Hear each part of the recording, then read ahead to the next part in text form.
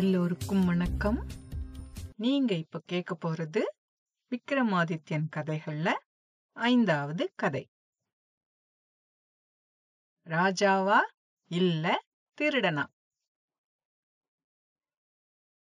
வேதாளத்தை கூட்டிட்டு போறதுலயே குறியா இருந்த விக்ரமாதித்யன் மறுபடியும் அந்த கும்மிருட்டுல விலங்குகள் சத்தத்துக்கு பயப்படாம மரத்துல இருந்து அதை எடுத்து தோள்ல போட்டுட்டு நாட்டை பார்த்து நடக்க ஆரம்பிச்சதும் வேதாளம் கேலியா ஒரு சிரிப்போட அவனை பார்த்து, ஏ ராஜா, நீ யாருக்கோ உதவ கடுமையாத்தான் உழைக்கிற.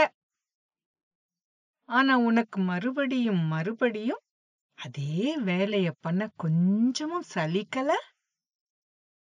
அதே ஆர்வத்தோட தான் என்ன ஒவ்வொரு தடவையும் இழுத்து கூட்டிட்டு போற.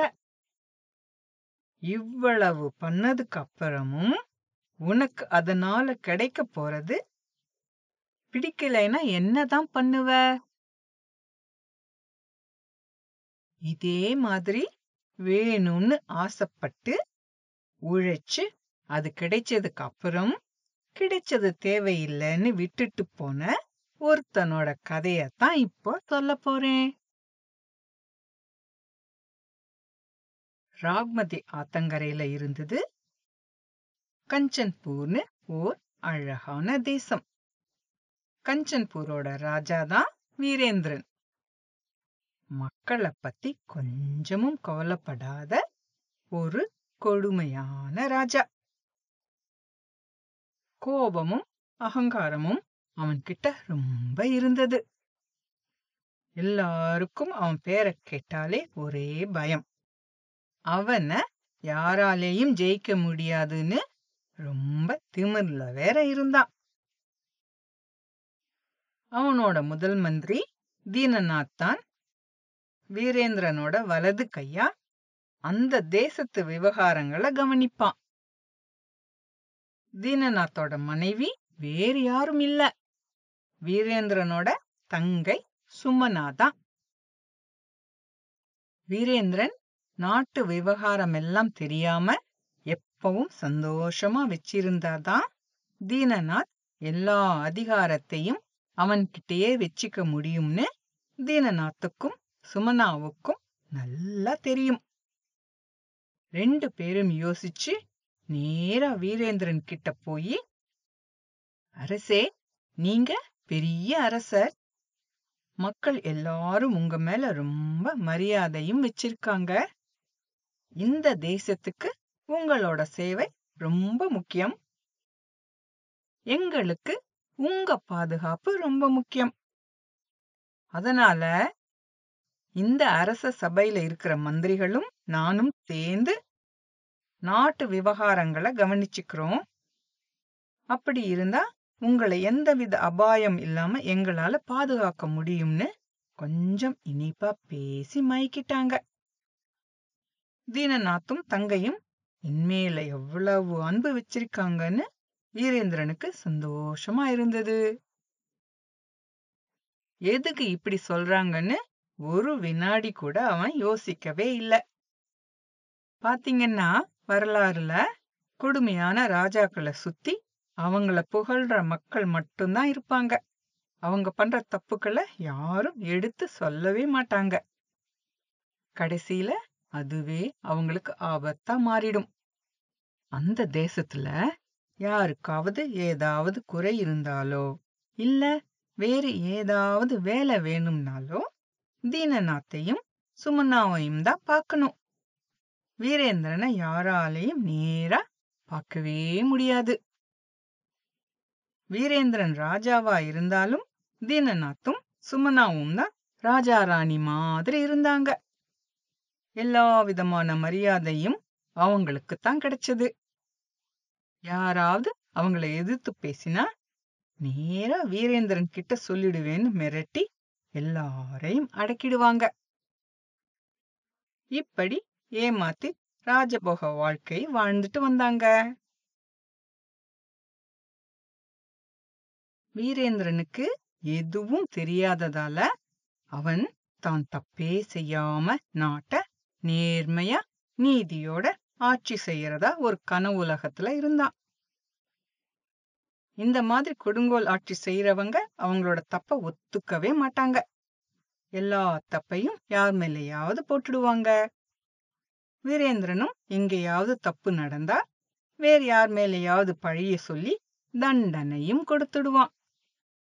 கஞ்சன்பூர் மக்கள் இந்த கொடுமையை எல்லாம் தாங்கிட்டு யாராவது வீரேந்திரன் கிட்ட இருந்து காப்பாத்த வருவாங்களான்னு பிரார்த்தனை பண்ணிட்டு தீனநாத்துக்கு அவங்க எண்ணங்களை தெரியாம இருக்க ரொம்ப ஜாக்கிரதையா இருந்தாங்க. இப்படி இருந்தாலும் தீனநாத்தும் சுமனாவும் இந்த நிலைமை எப்பவும் இப்படியே இருக்க ஏதாவது பண்ணணும், என்ன பண்ணலாம்னு யோசிச்சாங்க. வீரேந்திரனுக்கு அவன் ரொம்ப நல்லவன், மக்கள் ரொம்ப சந்தோஷமா இருக்காங்கன்னு ஒரு மாயைய நாம உருவாக்கணும். அவனுக்கு சந்தேகமே வரக்கூடாது. அது மட்டும் இல்லாம அவனை யோசிக்கவும் விடக்கூடாது. 4 பேரை கூட்டிட்டு வந்து அவனை புகழ வச்சா அந்த புகழ்ச்சியில மயங்கி நாம சொல்றத எல்லாம் நம்பிடுவான். சுமனா இப்படி ஒரு திட்டம் போட்டா. அது சரி, யார் வருவாங்க அவனை புகழ்ந்து பேச? இந்த மக்கள் எல்லாரும் அவன் மேல இருக்கிற பயத்துலதான் சொல்றத செய்யறாங்க. இதுல யாரு அவனை வந்து புகழ்ந்து பேசுறது?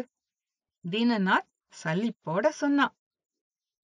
அவ்வளவுதானே, பரிசு கொடுக்கறோம்னு சொன்னா போதும், ஈமைக்கிற மாதிரி வருவாங்க எல்லாரும். சுமனாவோட பதில். பணம் வந்தா போதும், பரிசு கிடைச்சா போதும்னு எது சரி எது தப்பு, யார் நல்லவங்க யார் நல்லவங்க இல்ல, இத பத்தி எல்லாம் கவலைப்படாம சுயநலமா நிறைய பேர் யார வேணா புகழ தயாரா இருக்கத்தான் செய்யறாங்க. 2 பேரும் சேர்ந்து ஒரு விழாவுக்கு ஏற்பாடு செஞ்சாங்க. கவிஞர்கள், கலைஞர்கள், இப்படி நிறைய பேர் அந்த விழாவுக்கு வந்திருந்தாங்க. வந்தவங்களும் வீரேந்திரனோட குறைகளை பத்தி நல்லா தெரிஞ்சு இருந்தும் பரிசுக்காக அவனை புகழ்ந்து மட்டும்தான் பேசினாங்க. அவங்களோட புகழ்ச்சிய கேட்டதும் வீரேந்திரனுக்கு தலை கால் புரியல. எப்பேற்பட்ட ராஜானா, அவனுக்கு பெருமை தாங்கவே முடியல. தாராளமா எல்லாருக்கும் பொன்னும் பொருளும் வாரி கொடுத்துட்டான்.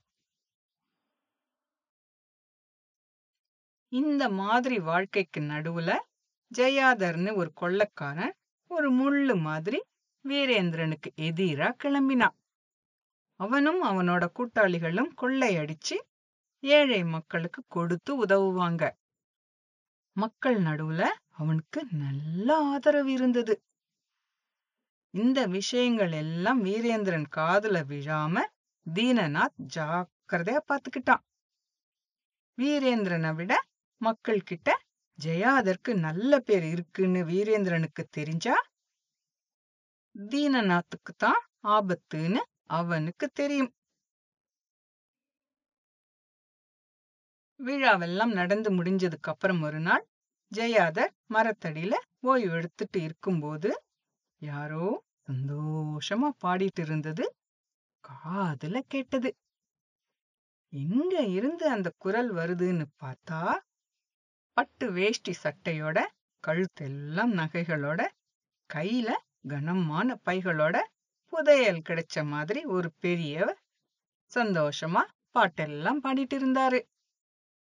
ஓ, நீங்க தானா பாட்டெல்லாம் பாடினது? அது என்ன கையில கனமான பைகள்?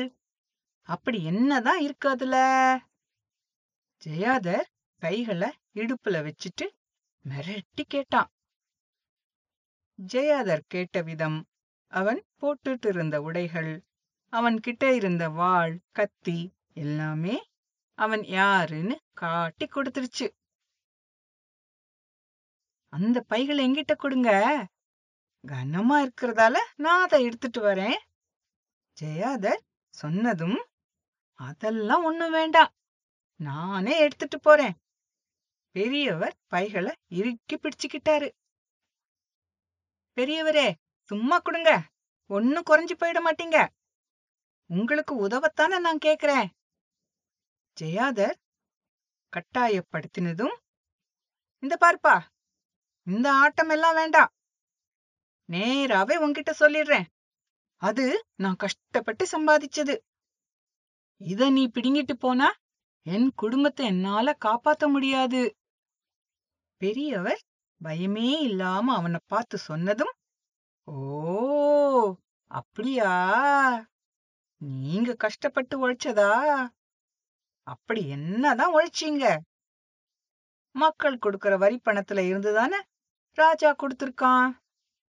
மக்களுக்கு உபயோகிக்காம அந்த முட்டாள் ராஜா அவனை புகழ்ற முட்டாள்களுக்கு கொடுக்கறான். அது எப்படி நீங்க சம்பாதிச்சதா ஆகும்? கொஞ்சம் ஏளனமா ஜெயாதர் கேட்டான். இத பாரு, உனக்கு ராஜா பண்றது சரியில்லைன்னு பட்டதுன்னா போய் ராஜாவை கேளு. இன்னைக்கு இருக்கிற நிலைமையில இப்படி சம்பாதிச்சாதான் உன்னால என் குடும்பத்தை காப்பாத்த முடியும். இத நீ பிடுங்கிட்டு போனா மட்டும் ராஜா மாறிடுவானா என்ன? இல்லையே, என்னோட குடும்பம் கஷ்டப்படும், அவ்வளவுதான். ராஜாவுக்கு இதெல்லாம் எட்டவே எட்டாது. தீனநாத்தும் சுமன்னாவும் ராஜாவுக்கு தெரியாம பாத்துப்பாங்க.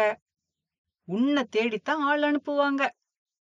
என்ன மாதிரி சாதாரண ஆள்களை மிரட்டுவாங்க. உன்னால எங்களுக்கு தான் துன்பம் அதிகம். உண்மையாவே மாற்றம் வரணும்னு நீ நினைச்சா போய் ராஜாவை பார்த்து பேசு. இல்லனா அவனை தோக்கடிச்சிட்டு நீயே ராஜாவாயிடு. பெரியவர் கொஞ்சம் உரைக்கிற மாதிரி தான் சொன்னாரு. நான் ராஜாவா? அதெல்லாம் நடக்கிற விஷயமா என்ன? ஜெயாதருக்கு சிரிப்பு தான் வந்தது. ஏன் முடியாது? நீயோ தைரியசாலி. உன்னோட கூட்டாளிகள் கட்டாயம் உனக்கு உதவுவாங்க. என்ன மாதிரி சாதாரண மனுஷங்களோட துன்பங்கள் எல்லாம் உனக்கு புரியும். வீரேந்திரன் மாதிரி புகழ்ச்சிக்கு அடிமையாகாம அவன்கிட்ட உள்ள கோபமும் கொடூரமும் இல்லாம நீ ஒரு நல்ல ராஜாவா ஏன் ஆகக்கூடாது? நீ பாக்கறதுக்கும் கம்பீரமா ராஜா மாதிரி தான் இருக்க. நீ மனசு வச்சா ஏன் நடக்காது? பெரியவரின் பேச்ச கேட்டதுக்கு அப்புறம் ஜெயாதர் மனசுல ஆசை துளிர் விட ஆரம்பிச்சிடுச்சு. கனவும் காண ஆரம்பிச்சிட்டான். ஜெயாதர் எப்படி ராஜாவாகலாங்கிற எண்ணத்துல இருக்கும் போதே அந்த பெரியவர் அங்க இருந்து மெதுவா கிளம்பி போயிட்டாரு. ஜெயாதர் எப்படி வீரேந்திரனை தோக்கடிச்சிட்டு ராஜாவாகலாம்னு திட்டம் போட ஆரம்பிச்சிட்டான். அவனோட ஆட்கள் யாரும் கண்டுபிடிக்க முடியாம அரண்மனையில, படைகள்ல, ராஜசபையில இப்படி வேவு பார்க்க அனுப்பி வச்சான். தீனநாத் சுமனாவையும் வேவு பார்க்க ஆளை அனுப்பி வச்சான். அவங்களும் அப்பப்ப அவனுக்கு ரகசியங்களை அனுப்புவாங்க. அவனோட ஆட்களும் பரிசுகளை மேலதிகாரிகளுக்கு கொடுத்து எந்த சந்தேகமும் வராத மாதிரி பாத்துக்கிட்டாங்க. வீரேந்திரனுக்கும் சரி, தீனநாத்துக்கும் சரி சந்தேகமே வரல. ஒரு 3 மாசம் நல்லா தயார் பண்ணிட்டு அவனோட ஆட்கள் அரண்மனையில் காவல்ல இருந்த ராத்திரி அப்போ ஜெயாதர் உள்ள நுழைஞ்சு எல்லாரையும் தாக்க ஆரம்பிச்சிட்டான். அங்க இருந்த அவனோட ஆட்களும் அவனோட சேர்ந்துட்டாங்க. மெதுவா வீரேந்திரனுக்கு யாரும் உதவ முடியாம ஜெயாதரும் அவனோட ஆட்களும் அவனை சுத்தி நின்னுட்டாங்க. எதிர்பாராத இந்த தாக்குதல்ல வீரேந்திரனோட உயிர் போயிடுச்சு. வீரேந்திரனோட மகனை சிறையில போட்டுட்டாங்க. இந்த சண்டை முடிஞ்ச மறுநாள் ஜெயாதர் எல்லா மந்திரிகளையும் கூட்டி, நான் தான் இனிமே உங்க எல்லாருக்கும் ராஜா அப்படின்னு அறிவிச்சதும், நீ யாரு? எங்கிருந்து வந்த? ஒரு குரல் எங்கிருந்தோ வந்தது. என்ன நடக்க போகுதோன்னு எல்லாரும் பயத்துல இருக்கும்போது இன்னொரு குரல், யாரா இருந்தா என்ன, எப்படி சண்டை போட்டு ஜெயிச்சிருக்காரு, அதுதான் முக்கியம் அப்படின்னு பதில் சொன்னது. அது தீனநாத், வேற யாரும் இல்ல. ஜெயாதர் தான் ராஜா. வேற ஒன்னும் பண்ண முடியாதுன்னு எல்லாருக்கும் புரிஞ்சு போச்சு. திடீர்னு புயல் மாதிரி வந்து எப்படி மாத்திட்டான்? பார்க்க கம்பீரமா ராஜா மாதிரிதான் இருக்கான். பார்க்கலாம் என்னதான் பண்ண போறான்னு. அவங்களுக்குள்ள பேசிக்கிட்டே அங்க இருந்தவங்க அவங்க வேலைய பார்க்க போயிட்டாங்க. ஜெயாதரோட கனவும் பலிச்சிடுச்சு. அவனும் கஞ்சன்பூரோட ராஜாவா ஆயிட்டான். வீரேந்திரனோட ஆட்களால எதிர்ப்பு வரலாம்னு ஜெயாதர் தயாராத்தான் இருந்தான். ஆச்சரியவசமா தீனநாத் எதுவும் எதிர்ப்பு காட்டாம எல்லாரையும் ஜெயாதர ராஜாவா ஏத்துக்க வச்சிட்டான். முதல்ல ஜெயாதருக்கு தீனநாத் மேல நம்பிக்கை வரலதான். நாட்பட தீனநாத் அவனோட நல்லதுக்குத்தான் சொல்றான்னு நம்ப ஆரம்பிச்சிட்டான். சில மாதங்களுக்கு அப்புறம் தீனநாத் ஜெயாதரை பார்த்து, மரியாதைக்குரிய ராஜா, நீங்க எப்படி ராஜாவா சண்டை போட்டு வந்தீங்கன்னு மட்டும்தான் தெரியும். இந்த சபையில இருக்கிறவங்களால நீங்க எப்படி வீரேந்திரன் கிட்ட இருந்து எங்களை காப்பாத்துனீங்கன்னு இன்னும் நம்ப முடியல. உங்களோட வெற்றிய நாம கொண்டாடி மக்களுக்கு உங்களை பத்தி புரிய வைக்கணும்னு புகழ்ச்சியோட பேசினதும் ஜெயாதருக்கும் ஆசை வந்துடுச்சு. புகழ்ச்சி யாரத்தான் மயக்காது? அது சரி, எப்படி என்னோட வெற்றியை கொண்டாடணும்? ஜெயாதர் கேட்டதும் ராஜாக்களும் ராணிகளும் அவங்களோட வெற்றிகளை பத்தி நிறைய பாட்டுகள்ல, கதைகள்ல, கல்வெட்டுகள்ல எழுதி வைப்பாங்க. நாமும் கவிஞர்கள் கலைஞர்களை எல்லாம் கூப்பிட்டு உங்களை பத்தி பாட எழுத சொல்லலாம்னு தீனநாத் பதில் தயாரா வச்சிருந்தான். நீ நினைக்கிற மாதிரி என்ன பத்தி யாராவது பாடுவாங்களா என்ன? ஜெயாதர் தயக்கமா கேட்டதும், தயக்கமே வேண்டாம். என் மனைவி கடைத்தெருவுக்கு போகும்போதெல்லாம் அவகிட்ட உங்களை பத்தி நிறைய பேர் கேட்டுட்டே இருப்பாங்க. நம்ம தேசத்துல உள்ள பெரிய பெரிய கலைஞர்களை வரவழைச்சு உங்க வெற்றிய எல்லாருக்கும் தெரியற மாதிரி செய்ய முடியும். தீனநாத் சொன்னதும் வெக்கத்தோட ஜெயாதர் சரின்னு ஒத்துக்கிட்டான். தீனநாத் இந்த மாதிரி நிறைய விழாக்களை ஏற்பாடு பண்ணிருக்கானே, அவனுக்கா தெரியாது என்ன பண்ணணும்னு? அந்த நாளும் வந்தது. கூட்டம் அலைமோத ஆரம்பிச்சிடுச்சு. நான் முந்தி நீ முந்தின்னு ஒவ்வொருத்தரும் தள்ளிக்கிட்டே வந்தாங்க. திடீர்னு பெரியவர் ஒருவர் ஒரு பொண்ணை தள்ளிட்டு, இரு இரு, நான் முதல்ல சொல்லிடுறேன், பதபதைப்போட முன்னாடி வந்தாரு. இந்த குரலை எங்கேயோ கேட்டிருக்கேனே, எங்க? ஜெயாதர் அந்த பெரியவரை உத்து பார்த்தான். இன்னும் ஒரு புது கொள்ளைக்காரன் வந்திருக்கான். இருட்டுறதுக்கு முன்னாடி போனாதான் அவன்கிட்ட மாட்டாம ஊர் போய் சேர முடியும். என்ன முதல்ல சொல்ல விடுங்க. பெரியவர் அவசர அவசரமா பேச ஆரம்பிச்சாரு. என்ன, புது கொள்ளைக்காரனா? ஜெயாதருக்கு மூச்சே நின்ன மாதிரி ஆயிடுச்சு. ஓ, இந்த பெரியவர் தான் அவனுக்கு வீரேந்திரனை சண்டை போட்டு ஜெயிச்சு ராஜாவா ஆக யோசனை சொன்னது. ஜெயாதருக்கு நெருப்பு மேல இருந்த மாதிரி ஓர் உணர்வு. அதுக்கப்புறம் எதுலயும் ஈடுபாடு இல்லாம பரிசுகளை கொடுத்துட்டு அவனோட அறைக்கு போய் யோசனையில மூழ்கிட்டான்.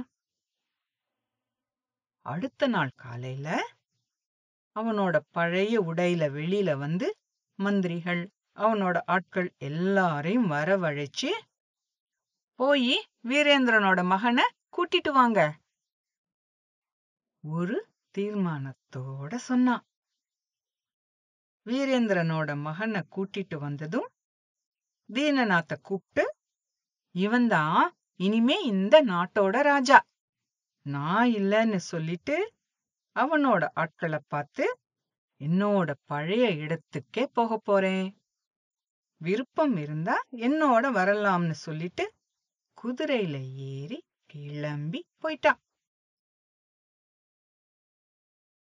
அமைதியா இருந்த விக்ரமாதித்யனை பார்த்து கேலியா, யாராவது ஒரு ராஜாவை தோக்கடிச்சிட்டு அவனே ராஜாவானதுக்கு அப்புறம் இப்படி வேண்டாம்னு முட்டாள்தனமா விட்டுட்டு போவானா?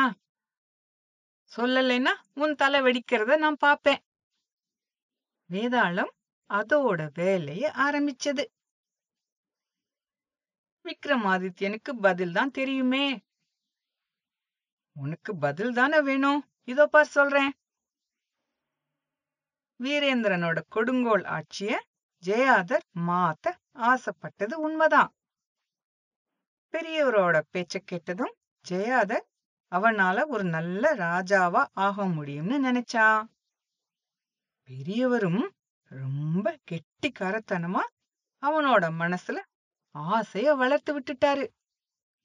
அவங்கிட்ட இருந்து தப்பிக்க அவனை புகழ்ந்து பேசி அவனுக்கு ஆசைய வளர்த்து விட்டாரு. அது புரியாம ஜெயாதர் அந்த புகழ்ச்சியில மயங்கிட்டான். ராஜாவா ஆனதுக்கு அப்புறம் தீனநாத்தோட புகழ்ச்சிக்கு மறுபடியும் மயங்கிட்டான். மந்திரிகளும் அரண்மனையில இருந்தவங்களும் அவனை புகழ்ந்து பேசி அவங்களுக்கு வேண்டியதை எல்லாம் வாங்கிக்கிட்டாங்க. அந்த பெரியவர் இன்னொரு புதிய கொள்ளைக்காரன் வந்திருக்கான்னு சொன்னதை கேட்டதும், எப்படி ஜெயாதர் வீரேந்திரனுக்கு பதிலா ராஜாவா வந்தானோ அவனோட இடத்துல இன்னொரு கொள்ளைக்காரன் வந்திருக்கான்னு அவனுக்கு புரிஞ்சது. வீரேந்திரன் மாதிரி ஜெயாதர் கொடூரமானவன் இல்லதான், ஆனா அவனுக்கு ராஜாவாகும் தகுதி கொஞ்சமும் இல்ல. புதுசா வந்த கொள்ளைக்காரன் ஜெயாதர் பண்ண தப்ப புரிய வச்சிட்டான். ஒரு நல்ல ராஜாவாக ஆசைப்பட்டு வந்தாலும் அவனால சரியா ஆட்சி செய்ய முடியல. அதனாலேயே ஜெயாதர் அந்த நாட்டை விட்டுட்டு அவனோட பழைய இடத்துக்கே போயிட்டான். பதில் வந்த வேகத்திலேயே வேதாளமும் மரத்துல மறுபடியும் தொங்க போயிடுச்சு. எப்பவுமே அதிகமான புகழ்ச்சி நம்ம அறிவை மறைச்சிடும். யாராவது ரொம்ப புகழும்போது அதுல மயங்காம நிதானமா இருக்க கத்துக்கணும். இதோட இந்த கதை முடிஞ்சது. மறுபடியும் அடுத்த கதையில சந்திக்கும் வரை forallourkids.com சார்பாக நன்றி, வணக்கம்.